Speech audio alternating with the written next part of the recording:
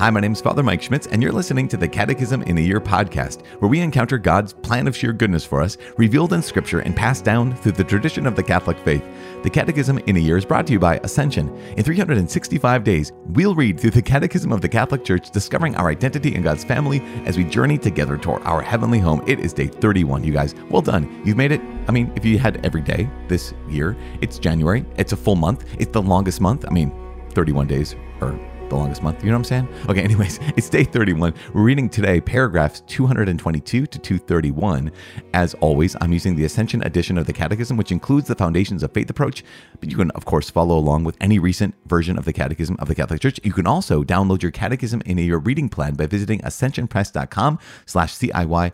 Also, you can follow, you can subscribe, you can click whatever there is to receive daily notifications and daily updates when new videos, what do they call these podcasts? When new episodes are uploaded. Wow, feeling goofy today. Apparently day 31, you just have a sense of accomplishment. Not goofy, but really, actually, I'm really moved by the paragraphs today. What we're going to read from the Catechism today is striking. So it's the last section of this. It's the last section of this first section, right? The last section of this first paragraph. And so it's, again, paragraph 222 to 231. And the subtitle, before we get to the in brief, is the implications of faith in one God. And so, we've been talking the last few days about, okay, God reveals his name. I am who am. God reveals that he is merciful and gracious, that he is slow to anger, abounding in steadfast love, right? We heard yesterday that God alone is, and he is truth, and he is love. And we ended, of course, yesterday with that incredible, incredible statement that by sending his only Son and the Spirit of love in the fullness of time, God has revealed his innermost secret, that God himself is an eternal exchange of love, Father, Son, and Holy Spirit, and that he's destined us to share in that exchange, which is, again, I know I went nuts over it yesterday, but I will go nuts over it for the rest of my life because it's incredible. It's incredible. But here, the very next paragraph, the very next words are, what are the implications? The implications of faith in one God. And so we're going to talk about this. So believing in the only God, the only one who exists, and loving him with all our being has enormous consequences for our whole life. A couple little bullet points means coming to know God. It means living in thanksgiving. It means knowing the unity and dignity of every human being. It also means making good use of created things and also trusting God in every circumstance. We're going to talk about all of those things. And also we're going to hit the last four paragraphs that are the in brief of this section before we go on to the next paragraph on the Father, in the Son, and the Holy Spirit, which is just awesome. Again, you guys, this is amazing. If you have that Catechism in your reading plan, you can see where we are. You can also see where we're heading. If you have a catechism, you can, flip back and forth. And you can see how tomorrow we're going to jump into what's called paragraph 2. That might be confusing. I keep saying we had paragraph 1 and now we're going into paragraph 2 tomorrow. And then I say we're reading paragraphs 222 to 231. So the Catechism made a little bit of a confusing thing for us in the sense that each one of the bullet points, each one of the numbers references what we call paragraphs. But they also have times where they'll specify, here's another paragraph, and they call it paragraph 2 or paragraph 1, whatever. And so if you're looking at your catechism, you can see that on page 75 of at least the Ascension edition of the Catechism, it says paragraph 2, but whatever. Here we are. The implications of faith in one God. Let's say a prayer because there are massive implications, enormous consequences, in fact, that the Catechism states for coming to believe in one God. And one of them is that we get to have a relationship with him and we get to pray to our Father. So let's pray to our Father now. Father in heaven, we thank you so much.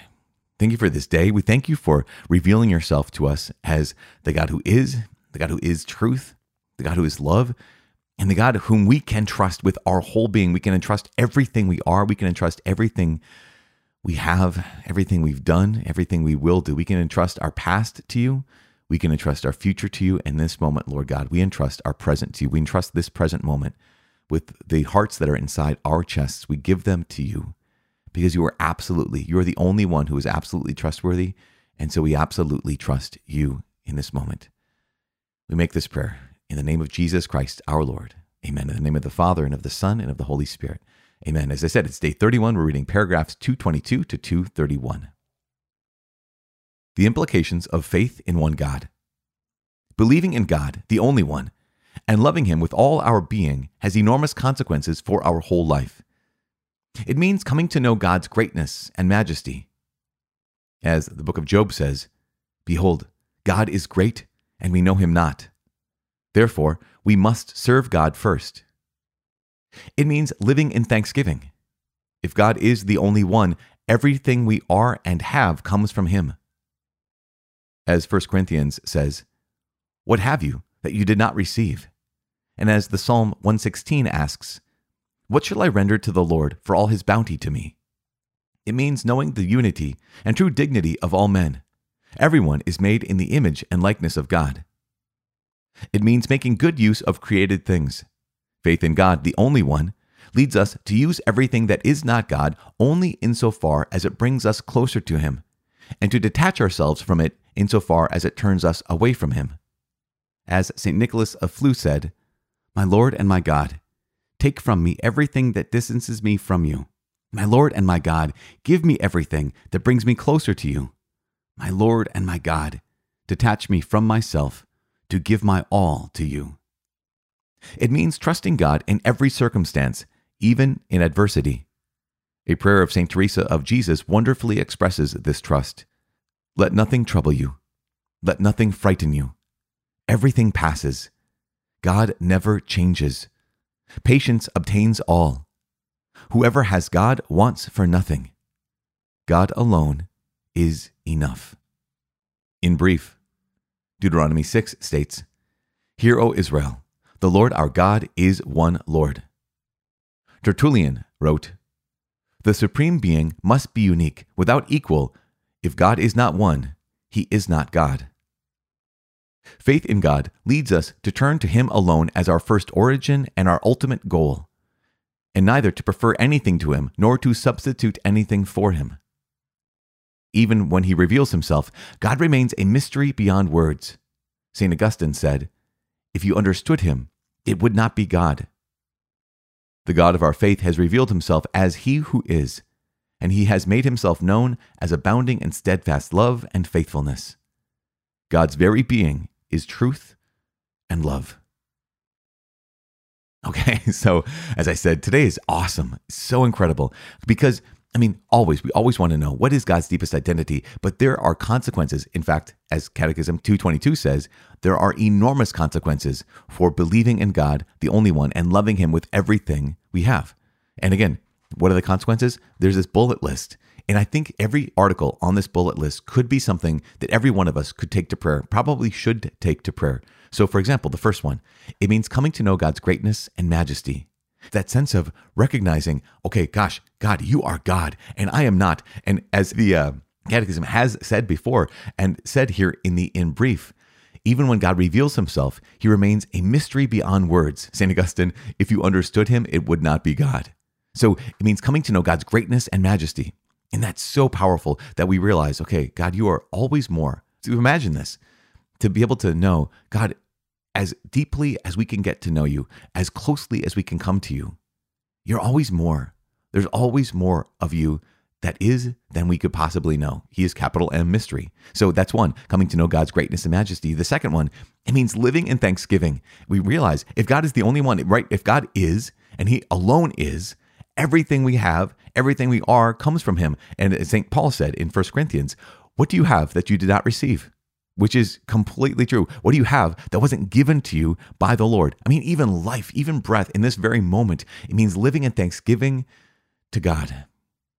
The third thing, it means knowing the unity and true dignity of all men, right? So if God is our source, God is our origin, and God made us all in his image and likeness, that means that we're united. We belong literally to one family of the human race.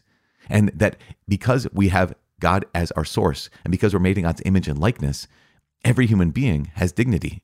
And I love how it uses the term true dignity of all men. It's not an imparted dignity. It's not a dignity that is granted to us by a certain organization or by a government or by a culture. It is a true dignity that is innate, intrinsic in every human being. The fourth piece is it means making good use of created things, right? So that we recognize that God made us in his image and likeness, and he gave us this world that he created, that he made for our use to help us get close to him And I love that prayer from St. Nicholas. So good. My Lord and my God, take from me everything that distances me from you. If it takes me away from you, take it away from me. My Lord and my God, give me everything that brings me closer to you. You know what that means? That means everything. When we say everything in that case, it means, there are some times that our blessings bring us closer to God, and there's some times where our crosses can bring us to our knees, and our crosses can bring us closer to God. And so we recognize that, okay, God, bring me everything that brings me closer to you.